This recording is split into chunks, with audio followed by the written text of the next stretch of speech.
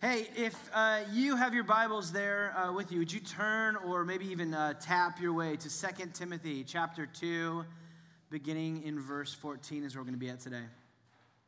2 Timothy chapter 2, verse 14.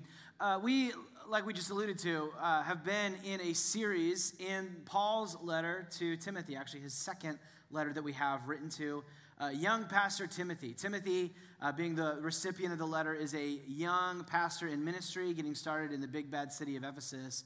Paul has been a mentor figure for him for his whole ministry. And so now here you have Paul writing from prison, moving towards his own death, and he's writing to Timothy to encourage him in the faith, to encourage him in his work as a pastor. And the main framework, the main theme following throughout the letter is this idea of endurance, of perseverance, of faithfulness over the long haul, what Eugene Peterson called a long obedience in the same direction.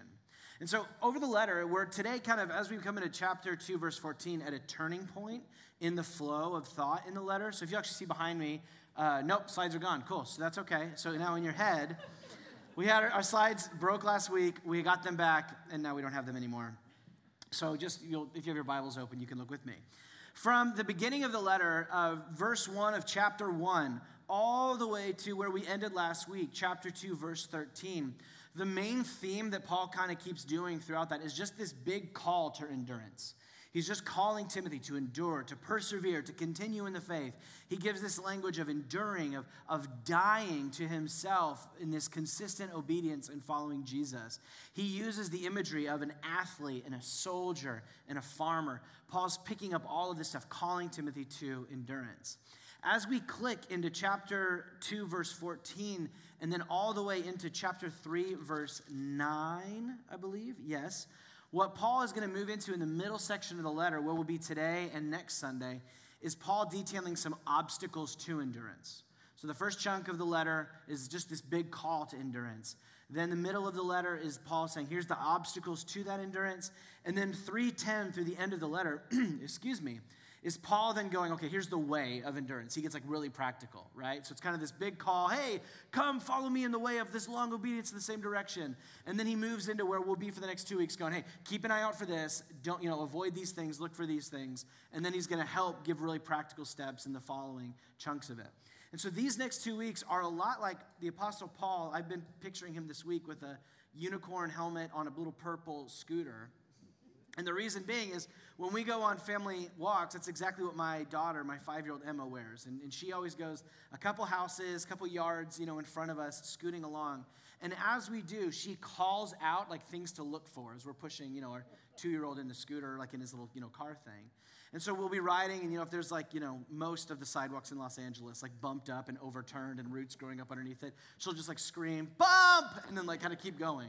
It's like, okay, there's a bump coming. Or, there's litter and just trash, and, she'll keep going. She's looking for things. Or Tuesday, we're going to, or maybe it was Wednesday, we went to play pickleball for the first time, and I'm addicted now.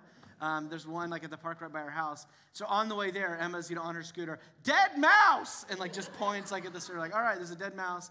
And then my favorite, which happens pretty regularly in the neighborhood that we live in, is her just screaming poop, as we go down the sidewalk. Just poop! And you're all right, thanks, Emma. So for those of us seeking to answer Paul's call to an enduring faith, we want to have a lasting faith. We don't want to fizzle out. We are in love with the person of Jesus, and we want to remain faithful to him. These next couple of weeks are Paul on the scooter with the helmet, and he's calling out saying, hey, avoid these things. Look for these things. Keep your eye out for this. Don't step in that. And so that's what Paul is kind of doing. So here we go. With that being said, 2 Timothy chapter 2, beginning in verse 14, we've got the helmet on. He's riding on the scooter. What does he say to us? He says in verse 14, remind them of these things and charge them, that being the church in Ephesus, before God, not to quarrel about words, which does no good, but only ruins the hearers. Do your best to present yourself to God as one approved, a worker who has no need to be ashamed, rightly handling the word of truth. But avoid irreverent babble, for it will lead people into more and more ungodliness, and their talk will spread like gangrene, cancer. Among them are Hymenaeus and Philetus, who have swerved from the truth, saying the resurrection has already happened. They're upsetting the faith of some. But God's firm foundation stands, bearing this seal: the Lord knows who are his, and let everyone who names the name of the Lord depart from iniquity. Now, in a great house, there's not only vessels of gold and silver, but also of wood and clay, some for honorable use and some for dishonorable. Therefore, if anyone cleanses himself from what is dishonorable, he will be a vessel for honorable use, set apart as holy, useful to the master of the house, ready for every good work. So then, flee youthful passions and pursue righteousness. Pursue righteousness, faith, love, and peace, along with those who call on the Lord from a pure heart. Have nothing to do with these foolish, ignorant controversies. You know they breed quarrels. And the Lord's servant must not be quarrelsome, but kind to everyone, able to teach patiently, enduring evil, correcting his opponents with gentleness. God may perhaps grant them repentance, leading to a knowledge of the truth, and they may come to their senses and escape from the snare of the devil after being captured by him to do his will. I realized 2 verses in, I forgot to have everyone stand for the reading of God's word. So why don't we stand really quick for a prayer after the reading of God's word. Let's pray together. The reason why that's important in the rhythm of our church is as we read the scriptures, we stand to just identify and to say with our bodies that what we're reading here is not simply for brains on a stick, for us just to chew on like, any other article that we read, but this is the word of God speaking into the depths of our whole selves. And so now we pray as our whole selves receiving this word. So let's pray. Father, thank you for 2 Timothy. Thank you for Paul's example of endurance in his own life, and God, his calling out of the obstacles that can so easily entangle, God, and keep us from the life that we truly desire. And we want to be a community where the real Jesus is on display, God, not just in our teaching and our words, but in our lives and our character. And so we pray that today you would chip away, God, all that keeps us from imaging Jesus more. Be with us, we pray. Amen. We'll go and be seated. So our little Apostle Paul, riding on his purple scooter and unicorn helmet, as we've just made our way through the passage, what we found him repeatedly calling out and pointing out on the sidewalk in the way of faith is this repeated language you might have caught. Quarrels about words there at the beginning. Irreverent babble, he continues. Then towards the end, ignorant and foolish controversies. All of these, this kind of peculiar kind of talk. This section, whatever Paul's getting at here with these controversies, babble that's irreverent and quarrels, ignorant, foolish controversies, whatever this is, this for Paul, 3 times he repeats and restates himself, this is one of the great obstacles to an enduring faith. And so what is this talk that seems to be so detrimental to the enduring faith, both of Timothy and of the church of Ephesus? What does he say? Well, before we talk about what is being said, let's focus on the 2 characters of who are the ones talking. Those 2 wonderful names that I'm sure those of you wrote down for later to name your kids. In the end of verse 17, Hymenaeus and Philetus. Hymenaeus and Philetus, who then he immediately describes as being individuals who swerved from the truth. Philetus' name is never mentioned anywhere else in Scripture. This is the one place he shows up. Imagine that. You get like, hey, guess what? Your name's in the Bible. Like the Apostle Paul wrote about you. Oh, cool. And it's because of like you swerve from the truth. You're like, oh, okay. Hymenaeus, on the other hand, he actually shows up in the first letter Paul wrote to Timothy, where he apparently is doing a lot of the same stuff that he's doing in the second letter. But Paul there identifies Hymenaeus and a guy named Alexander with him as those who have shipwrecked their faith. And so these, shipwrecked faith individuals are bringing into the church this sort of language and talk, these sorts of debates and dialogues and controversies that Paul stops at no list of adjectives to describe. In verse 14, he says it ruins the hearers. In verse 16, he says it leads to ungodliness, or literally the word is not worship, the absence of worship. It takes away from a worshipful life, and it leads people away from God. In verse 18, he says it upsets people's faith. It's destructive to people's faith. It breeds quarrels in verse 23. And in verse 17, some of the most poetic imagery of what this is, he refers to as a gangrene, this disease that spreads throughout the body, eating healthy cells. It's cancerous. It's like a tumor inside the church. So these 2 individuals, whoever they are bringing by apparently something quite dangerous into the church. Something that Paul says have nothing to do with it. Avoid it. This is cancerous to the church. But what are they saying? In verse 18, what does he say? that they're saying the resurrection has already happened. Is that cancerous? Like, this is the big thing that Paul's like, obstacle, obstacle, obstacle. They're saying the resurrection has already happened. So what in the world is going on here? Well, what we know is that they're saying the resurrection has already happened. This is not in reference to Jesus' resurrection that had already happened. What they're appealing to is central to the Christian faith, is the belief that for those who are in Jesus, that as he was raised from the dead, Easter Sunday, that so too those who are in him will too one day be resurrected bodily to a new, eternal, everlasting bodily existence on a new, recreated, renewed earth. Central to the Christian faith is the bodily resurrection of the people of Jesus, the people of God. And so what's going on by they're saying it's already happened? Like you feel like that would kind of just fall apart. Like if somebody got up right now and was like, the resurrection already happened, we'd like look around and go, no, dude. I have family members that have died. Like so-and-so's not here because they're sick this week. Like the world is still, the resurrection has not happened. So what are they arguing?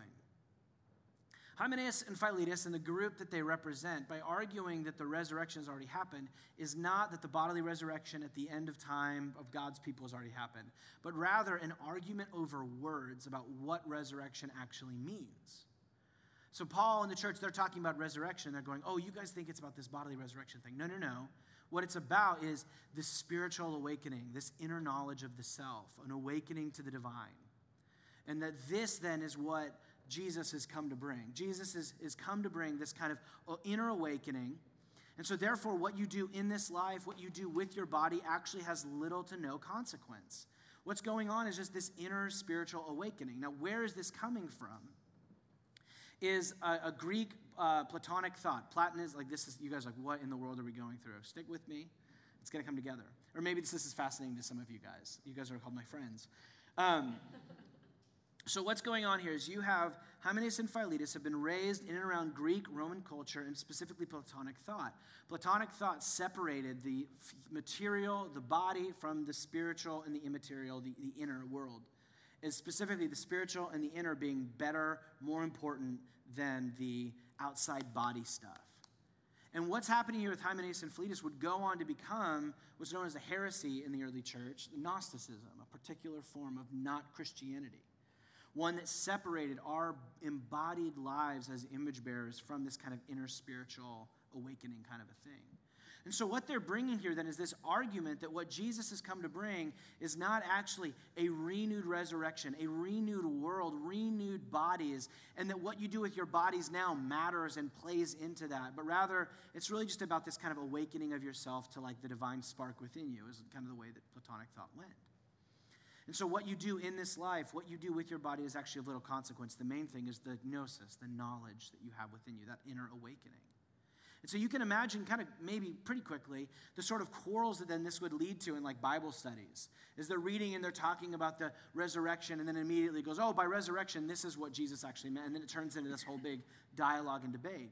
You can imagine what Paul's getting at when he talks about the ungodliness that this is bringing into the community. People that are going, oh, our bodies don't matter, and so I can go, to skip ahead to next week, I can do whatever I want with my body and I can do whatever I want with this life because it really doesn't matter because I've got the inner spark. It's upsetting the faith of new Christians, Paul says, and it's ruining people as they just spend time listening to it. Now, this is why this feels so like out of place within the teaching, is because this argument is not happening.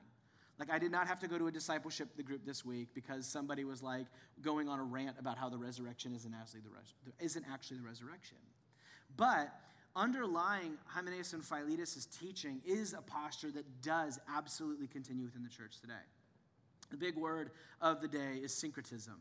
Syncretism is a word, invented, back in the 16th century to kind of give language to when you blend two or more belief systems together. So for Hymenaeus and Philetus, they're taking the story of Jesus and the promise of the resurrection, and they're blending it with this kind of Platonic thought. And in the process, they're creating something new. Now, that intuition is absolutely alive and well within our culture, within our church today, this posture of syncretism. Maybe for a better language than syncretism is that of a Build a Jesus workshop, as I've used before. If you've ever been to a Build-A-Bear workshop, what do? You go in and you get this like terrifying like thing of just like empty teddy bear. And you go in and you get to fluff it, you stick the little heart inside of it, and they sew it up, and then you get to pick like the little outfit and make it look like whatever you want. Syncretism is where we take that kind of experience and we give it a religious posture. That is, we walk into, our kind of like religious buffet of options, and we take this Jesus who's devoid and deflated of all of his power, and we fluff him up with our expressive individualism. We give him a little like heart that when you squeak him, it's like, this little voice of Jesus, like, whatever you think. You're like, oh, thanks, Jesus. And then we stitch him up, and then we go, and then we start to begin to lay on the clothing and the outfits of whatever we think. And so we give Jesus a selection of outfits of the sexual ethic that we want, our consumerism, the American dream, our partisanship, our comforts, our desires, our nationalism. Like, we just kind of, we end up, and then we come out with a little box, and we're like, hey, this is Jesus. And the creepy thing is it becomes like this little American Dolls Real Me version, where it's like this weird Jesus version of you that what just walks around with, it's like a little mini-me, and you just have Jesus that follows you around and agrees with you. And so if it's Hymenaeus and Philetus, they just made Jesus into the image of this little mini Plato, this little, not the modeling clay, like Plato, the philosopher, who follows them around. And he agrees with all of the Greek thought of our city. So as we bump into people and we're talking about Platonic thought, oh yeah, Jesus agrees with everything you guys do. We have this same posture where we end with this Jesus that looks like us. It's kind of if you ever saw the movie back in 2004, Stepford Wives, directed by Frank Oz, I found out this week. Yoda. That's crazy. So if you've ever seen the movie Stepford Wives, it's this kind of, eerie kind of movie of all of these wives who are subservient, docile, and just agree with their husbands, whatever they want, and over the course of the movie, it's kind of this like thriller, kind of dark comedy, where you begin to discover that all of these wives are actually cyborgs. They're not themselves. They've been programmed to basically be subservient to their husbands. And we have in this culture, what's going on with Hymenaeus and Philetus and within our church is this kind of Stepford Savior, this cyborg Jesus, who we've got programmed to just kind of speak whatever we want, agree with us, and just feed us whatever things that we agree with. In the process so doing, we find what St. Augustine wrote back in the 300s. If you believe what you like in the Gospels and reject what you don't, it is not the gospel that you believe in, but yourself. And so what Paul is getting at here is this is what's going on. For all the talk about resurrection already happened that seems so outlandish to us today, the main thing is they are recreating, reshaping, they are syncretizing, syncing up Jesus with Greek thought, and in the process, losing him. The early Christians had a word for this kind of syncretism before that word was made. In Greek, it was heresis. It's the word to choose for oneself. You might recognize the word in English as heresy. This is what this is. The language the Old Testament prophets used was idolatry. This is what Paul's getting at. He goes, this is the obstacle to an enduring community of faith. An enduring community in the way of Jesus is this kind of syncretism, this swerving from the truth, this deviating and departing from Jesus as he's been presented to us through church tradition, but ultimately through the scriptures, and finding a Jesus who looks like me and agrees with me and never challenges anything I have to say. The first obstacle Paul notes to endurance is the obstacle to orthodoxy, to an enduring true faith, as we let Jesus go and we find somebody who looks like us. Now, what is this all rooted in? In verse 15 of chapter 2, Paul kind of begins to take a break from talking about Hymenaeus and Philetus, and he starts talking about what Timothy is meant to do. And actually, if you reverse what Paul calls Timothy to do, I think you actually get a very good basis for exactly what's motivating Hymenaeus and Philetus. So Paul says to Timothy, do your best to present yourself for approval to God, as a worker approved by God. And so Paul says, hey, your main thing is for you to work to present yourself to approval to God. I think in Hymenaeus and Philetus, what you find is them working to present a God who is approvable to themselves and to others.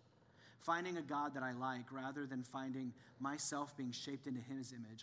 I make and shape a God that looks most presentable to those around me. Rather than, Paul says, being a worker who has no need to ashamed, this sort of syncretism, idolatry, heresy, leads to us being spiritual consumers with no need to endure. The whole call to endurance goes out the window the moment that you have a God that agrees with everything that you say and everything that you come into contact with. It becomes an easy faith rather than an enduring one. And rather than what Paul says, rightly handling the word of truth, this sort of syncretism comes from a haphazard mishandling of Scripture, if any handling of the word at all. And then finally in verse 14, to jump back a second, rather than reminding them of these things, Paul's way of saying, continue in what has been delivered to you. Continue telling these people of the true gospel of who Jesus is and what he's come to do. We don't remind them of these things, but we choose for each individual selves what we want, what we think about Jesus. This is the obstacle to an enduring faith, is rather than committing to the way of Jesus, we lay these things aside and we begin to drop everything that causes any conflict, any discomfort, and we begin to shape a way following Jesus that fits us best. And Paul says it's a cancer to the church. It's a cancer to the individual. It's destructive. It not only leads to ungodliness and sin, whatever language you want to use for that, as you kind of go do whatever you want and you think Jesus approves, it literally tears apart the church because we're no longer united in Jesus, except for in name. But then when you begin to talk through who is this Jesus we're all following, you get a discordant amount of answers. And so it's impossible to have any form of communal life when nobody actually agrees on who Jesus is and what he's come to do and what it means to be his people.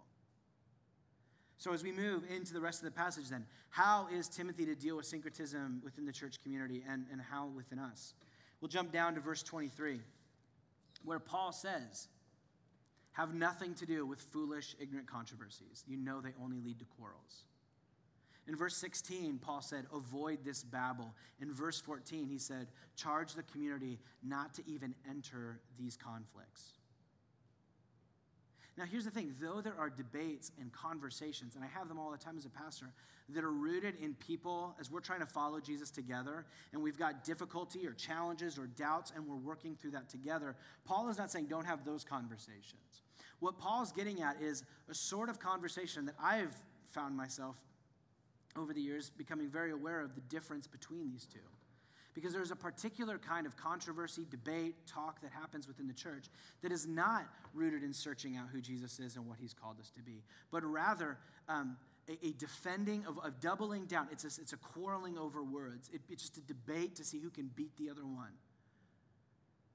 And so what becomes the kind of telltale sign in all of these conversations is, one, when there's little to no Bible, there's little to no talking about what the Scripture actually says. When you notice a synchristic language and talking, where you just find over within a few minutes, you're just like, man, this Jesus sounds just like you. When you find that it's overly antagonistic, when it's rooted at divisive within the community, and ultimately, here's the big giveaway, when it's defensive of sin. That's the telltale sign for me, is like when we're having through a conversation, is one, rooted in searching and following Jesus, and one where it's like, oh, you're just trying to get the Bible to agree with what you want to do. Those are the conversations, Paul says, they are a waste of your time. They do not amount to anything. Because those people are not here to study Scripture with you. And in as humble as a posture as you can take, no matter how humble, how gentle, how kind you are in those conversations, those people, they just want to win. And they will fight until they do. And so Paul says avoid them, have nothing to do with it. In Titus, another one of Paul's prison letters he wrote towards the end of his life, Titus 3, 9 through 10, which would be behind me if you saw it. Paul says almost the exact same words. He adds a little bit of flavor to it that's very helpful, because he says, similarly, avoid these foolish controversies. But then he says specifically, those people who are divisive within the community, they're not here to study, they're not here to follow the way of Jesus, they're here to debate and argue. He says, warn them once, then twice, and then have nothing to do with them. So this isn't like on the first, conversation, we're just dropping the hammer. But Paul goes, man, if somebody has set a trajectory and a pattern where it's evident that they don't want to follow Jesus, they want Jesus to follow them. He goes, you have multiple conversations teasing that out, and then you go, man, I don't know what you're doing here. Or gal, I don't know what you're doing. I don't know what you're doing within this community that you think, well, we're, like as Kyle said a moment ago, we're seeking to follow Jesus and teaching others to do the same, and you're wasting your Sunday. You're wasting your Tuesday night, your Thursday morning discipleship group. You could be doing clearly anything other than gathering with a bunch of people who want to follow Jesus and lay our lives down for the sake of that, because it's evident that you don't want that. And so there comes a point where that conversation needs to be made. Paul said, don't get dragged into these they're not helping anyone. In verse 24, he continues, And he says that you're not to get dragged into that controversy because those quarrels that breeds, he says in verse 24, the Lord's servant, that is the one who serves God, must not be quarrelsome. You get into those debates, you become the very thing you're not supposed to be. But rather, not quarrelsome, but what? Able to teach, patiently enduring evil, kind to everyone. Paul says this is the posture of the servant of Jesus. This is the one who follows God. Is we don't get dragged into these controversies, this ignorant talk is what he calls it, but we dedicate ourselves to displaying and declaring the gospel in our way and in our words. He says, as this group comes and they're displaying a faulty theology that leads to foolish and faulty lives, you commit to Scripture, you commit to the Word, you commit to the gospel, and allowing it to be representative throughout your character and life. It's so profound to me that some of us would err on one side or the other, and Paul makes this through line here. Some of us would say, in dealing with those that disagree with us, we just go over to like patience, gentleness, and the kindness language, right, that Paul uses. Others of us, we leave that behind, and we go over here and we do like the correction, right, and we do the like able to teach, reminding them these things. And Paul says that there's actually a way of uniting and carrying these two things together that actually most displays who Jesus is. Kind, gentle, patient, and yet teaching, correcting, as he says in verse 25. This is what the community of Jesus is meant to be like, holding in the beauty of this conviction and compassion. We take these as mutually exclusive, and Paul doesn't seem to think so. And if I can just say for a moment, if this is true with a heresy about the resurrection, like heaven forbid what Paul would say about like, your Twitter feed and like the blog wars or whatever. Like this was so challenging me this week. Paul's like, be kind, be gracious, be patient with heretics within the church that are bringing a cancerous, gangrene-like disease into the church. And I'm like yelling at my kids. And they're not they might be. Like, they're not heretics. And so this is my thing that's so profound to me. In this moment of vitriol and anger with those that sit up on the opposite side over something as silly as like politics, over something as silly as whatever viewpoint that you have, and we respond with vitriol and anger, we lean on the correcting side of things. But some of us are so terrified that we just like sit over here with the kindness and like, I'm just going to be gentle, and that means I never talk about it. And Paul says actually there's a way of uniting those things that is true even with heretics, even with the syncretism that's bringing this disease in the church, even with your enemies. Gentleness and patience is the way of the people of Jesus. The motivation that Paul then says is to quote him and to paraphrase Martin Luther King Jr., is the way that we then love with kindness and gentleness our enemies is that we aim not for their defeat but for reconciliation. What does Paul say? That God may grant them repentance, that they may turn and return back to the true. What does he say? Return to the truth. Leading to a knowledge of the truth, to grant them repentance, leading to a knowledge of the truth. That is what we're aiming for in correction with kindness. We're not trying to defeat our enemies. We're not trying to, I always find, for some reason, my YouTube gives me the weirdest range of like recommendations. I think my what's it called? My thing is broken. That like gives you all the stuff that you want. Yes. And so I get these weird, like, these apologist, like, Christian guys who go and just rip down other people's viewpoints that are different than their, like, very specific Christianity. And it's just like, you can just feel them, like, looking at the camera as they're saying things, and they're just like, yeah, like, they're loving it. And I just think Paul would have nothing to do with that kind of posture. The goal is not defeating our enemies, but repentance and reconciliation to the truth of who Jesus actually is. And I just love that what Paul says here is the goal being repentance in the midst of syncretism. I was thinking about this in our pre-service prayer time today, and I was like, man, I should have spent 20 minutes on this. Do you know how you have a syncretistic gospel? Do you know how you're walking in heresy? Do you know, how do I differentiate? I think there's something to be said here is how present is repentance in your life? How present are you, like how regular are you going, oh, I'm going this way, and yet my commitment to Jesus means I've got to leave this stuff behind. And the regular rate of that happening with your life is probably a pretty good indicator between the difference of a syncretic gospel, the Jesus who just agrees with me, versus one where I'm having to find myself being conformed to his image rather than the other way around. Repentance is the great indicator of whether or not we're actually enduring in the faith. And so Paul says the goal here is not defeating your enemies, but reconciliation. And then he notes that there's even a spiritual dynamic within this false teaching. He says the enemy, the devil, is at work in this moment. This is not just them falling into faulty opinion. This is not just having differing viewpoints on the intricacies of theology. Paul is saying the enemy is at work, bringing division and divisiveness, not only to their own hearts and ungodliness, but into the community. And so this is why your quarrels and your debates are not going to solve anything. You can't argue anybody into the kingdom of God. You can't browbeat anybody into repentance. It is a gift of God. And so therefore, Timothy, you be faithful in preaching. You carry yourself in a posture that displays the way of Jesus, and you prayerfully engage with them as you do. Not believing that you're going to, because there's something else, there's something going on in the depths of who they are that only God can bring about.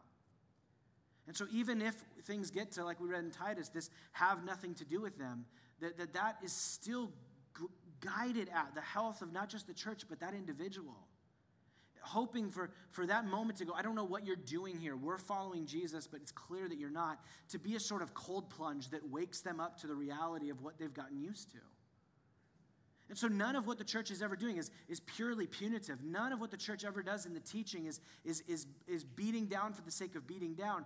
The goal is the long obedience in the same direction. The goal is having an enduring faith. I remember when I was in high school, I deconstructed before deconstruction was cool. It was called the Emergent Church back then. We call it deconstruction now. It was called the Emergent Church back when I was in high school.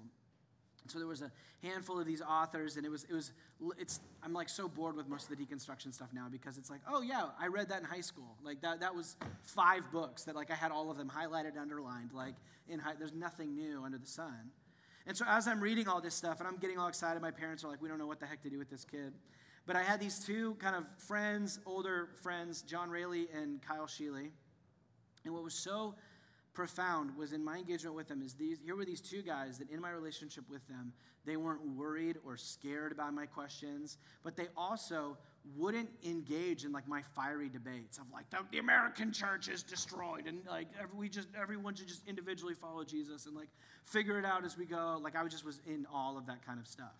Like Jesus needs to save the church was like one of my favorites. Jesus needs to save Christians was like one of the big things for me.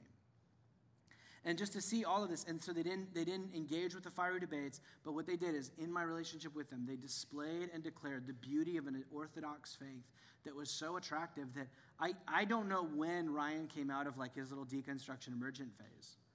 Maybe I'm still in it, but I don't know, there wasn't a moment that clicked where I was just go, I am no longer syncretist. Like I am choosing to I want to follow Jesus for who he is. I don't know when that clicked. It was a slow process of being in relationship with individuals who had those conversations with me. And they became aware of going, man, you don't actually want to talk right now. You just want to talk. you just want to yell. You don't want to actually have a conversation. But then over time, those conversations became conversations. This is what I think Paul is getting at, is that kind of displayed work of how we carry ourselves within the church. This ability to teach. And for Paul, what he's going to go into, before we come to kind of a closing thing here, is what Paul's going to go into in the back half of the letter, which actually going to set up our fall series, is the key guiding framework that helps guide us away from syncretism and into true faith is a commitment to the scriptures. Because notice how Paul just says that the Lord's servant must not be quarrelsome, but able to teach. As you flip back over to the beginning, he talks about reminding them of these things. And then being a worker who has no need to be ashamed, what does he say? Rightly handling the word of truth. There is a key element of your and my saturation in the scriptures that becomes the guardrails for syncretism and idolatry and heresy. Which becomes then so terrifying when, the poll was, I think, a year ago, that millennials, we get about 3,000 hours of digital content per year. It's higher the younger that you are. 3,000 hours of digital content a year, so that's streaming, podcast, just scrolling, everything that we do. For very strong Christians, that's 250 hours out of the 3,000. That is a 2-to-1 ratio of even, let's say all 3,000 of your hours are really cool, like news documentaries making you really smart stuff. And it's not just like the garbage that it is for most of us. I see you, TikTok. And And when you have this 2-to-1 ratio, you have a continuing of biblical literacy, which is why I would argue that the syncretism stuff is so, and the part of that being the deconstruction stuff, is so prevalent within this culture and this generation. Is you have a generation that is raised up with some kind of ancillary connection to Jesus, some focus and feeling of depth within him. But when you actually start to ask questions about who is Jesus to you and what does that look like, what is truth, what is obedience, what is sin, what is repentance, like the answers that you get are as varied as the people that you have. And it's not that we're meant to be robots all giving off the same answers, but when there's no correlation, when there is a biblical illiteracy, when this is the main thing that guides our endurance, is what Paul's setting up. And so I regularly wrestle with this because what this doesn't mean is like everybody needs to go to seminary like Ryan and like read Greek and Hebrew. That's by no means what I'm saying. Like I get that Ryan's kind of on the nerdy end of this whole thing. But you as a Christian should be able to speak to why you believe what you believe. You as a Christian should be able to hear and see what you're saying right now. That is not orthodox. You should be able to see that within yourself. Not where you've got the whole Bible memorized, but you at least get the arc and the bow and the flow of it, that you know why the Scripture works.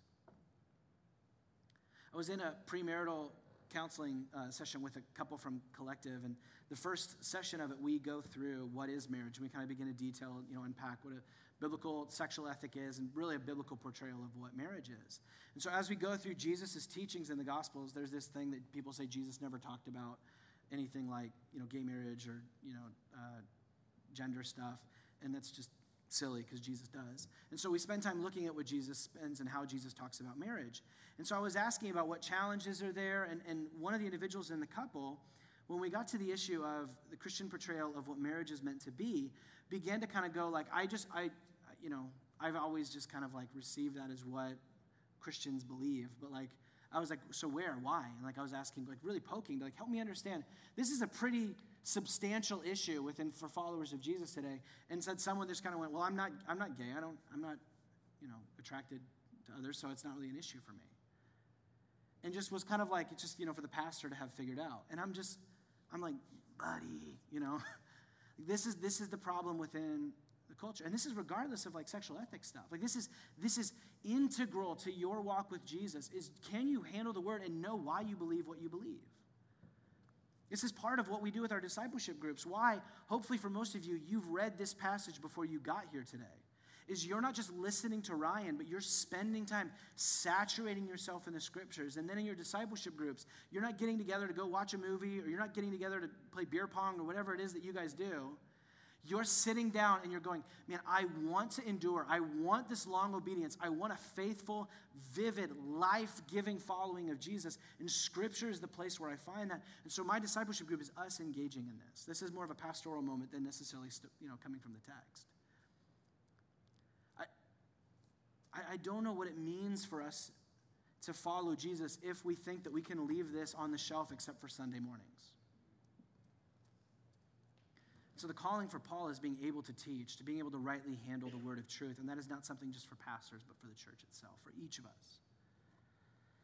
So if this is Paul's framework for dealing with syncretism and heresy, what do we do with the fact that it's even present in the church to begin with as we begin to close? What do we do with the fact that this is even present in the church? If the church is what the church is, why is there all this false teaching? What's going on here? Verse 19.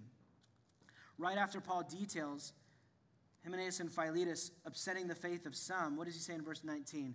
God's firm foundation stands bearing this seal. The Lord knows who are his. Let everyone who names the name of the Lord depart from iniquity. This idea of God's firm foundation is his way talking about the church. And to use this image, it's almost this firm foundation is almost like you think of a church building, and engraved in the cornerstone foundation is this script that says, the Lord knows who are his. What Paul is saying here is this church community, any church, as long as we're following Jesus in the midst of this world, there are going to be people who are a part of the community who do not belong to the Lord. There are going to be people that are here to play games. There are going to be people here that are okay with just checking off boxes, where they've reached like a baseline level of morality where there's not enough sin to destroy their life, but it is doing it over the slow long haul, and they're kind of okay with that. Paul goes, there's going to be those people that are within the community, but that does not undermine God's faithfulness to his church. God knows who are his. So then the invitation with that in mind is for us to hear the second, imprint on the church building. Let those who call on the name of the Lord depart from iniquity. Just because you're here on Sundays, just because you're in a discipleship, just because you're whatever, do not assume that you are in. The Lord knows who are his. Let everyone who calls upon the name of the Lord depart from iniquity. Leave that stuff behind. I don't know if there's a stronger case for the integral link between faith and works than right here in chapter 19. Those who call upon the name of the Lord, those who have faith in God, let them depart from iniquity and take on good works, is what he says in a moment. These are not separated. There is no getting baptized, coming to church, and I'm like, okay, cool, I'm on like the heaven train or whatever. Let those who call upon the name of the Lord depart from iniquity. And then he begins to tease out in this example of two different vessels in a home, of the honorable and the dishonorable. He's talking about things used for drinking and things used for like carrying out the trash. But for me, the first thing that came to mind is the tale of two toothbrushes. In my house, I have two toothbrushes. There's one in my bathroom that has a very specific purpose. It is for my mouth and my teeth. I have another toothbrush that's in the hall closet, and that is for everything. I use it, it's like, toilet, like spots you can't reach, sink and grout in the shower, like you step in something because Emma missed one on the way, and you use the toothbrush. Those are two very different toothbrushes. I am very, very intentional about which ones I'm using, right? They don't look the same, but what I think Paul's getting at here is there are two sorts of things. And that particular, the toothbrush that has its one unique purpose, that is what holy is all about. That's what dedicated is all about. That's what separate is all about. I'm not two-timing and using my one toothbrush for a bunch of things. I have two unique ones. And so Paul is going similarly in the church. Let everyone who calls on the name of the Lord depart from iniquity. What kind of toothbrush are you? What kind of vessel are you? Are you a vessel that is set apart for holiness and distinction and dedication to God? Or are you content to play this game of how much Jesus do I really need to get by? What's like the baseline of able to kind of orchestrate my life where I've got a bare minimum of Jesus. They're just the right amount, just a twist of Jesus, just a hint of Jesus there at the end. Just enough of Jesus to get by. But then, my life and everything else looks more or less the same as everyone else around me. You see, the opposite of syncretism is holiness. The opposite of choosing for myself what I want is being dedicated for the kingdom's presentation in my life. And so what Paul's calling you and I to is no longer play a game of trying to find the balancing game between how much Jesus versus how much whatever I want to stuff into the Build-A-Bear Jesus that I can get. There's no balancing here. It's one or the other. And so what to look for then, for those of us who want to cleanse ourselves as holy, set-apart, dedicated instruments of service for the Lord, what does he say? Cleanse, verse 22, flee youthful passions. Flee youthful passions. Dr. Samuel Ngewa, he's a New Testament professor in Nairobi, Kenya. He has the best commentary on 2 Timothy, I think. It's my favorite right now. He details what Paul means by youthful passions, and he lists a list that I just ended up highlighting the whole page. Youthful passions, he depicts as impatience, being opinionated, argumentative, lazy, a love of novelty and what's new, a love and a desire for social acceptance, a selfishness or an individualism. These are the youthful passions that Paul says, get these out of your community. And if there is a particular type of syncretism in our church, I'm not very worried about Greek Platonic thought sneaking in here. But I think Paul has something to say with youthful passions that is.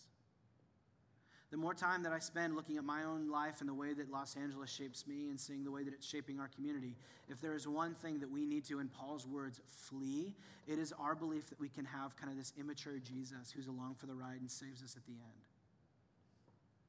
Where we believe that Jesus baptizes our impatience in busyness, where we think that our opinionated is somehow agreed upon by Jesus in everything that we say, so we're argumentative about all we go through, a laziness that we just sit by and we do not steward the life that we have, a love of novelty rather than a deep commitment to the things of Jesus, the democracy of the dead, as scholars refer to what the inheritance from the saints before us.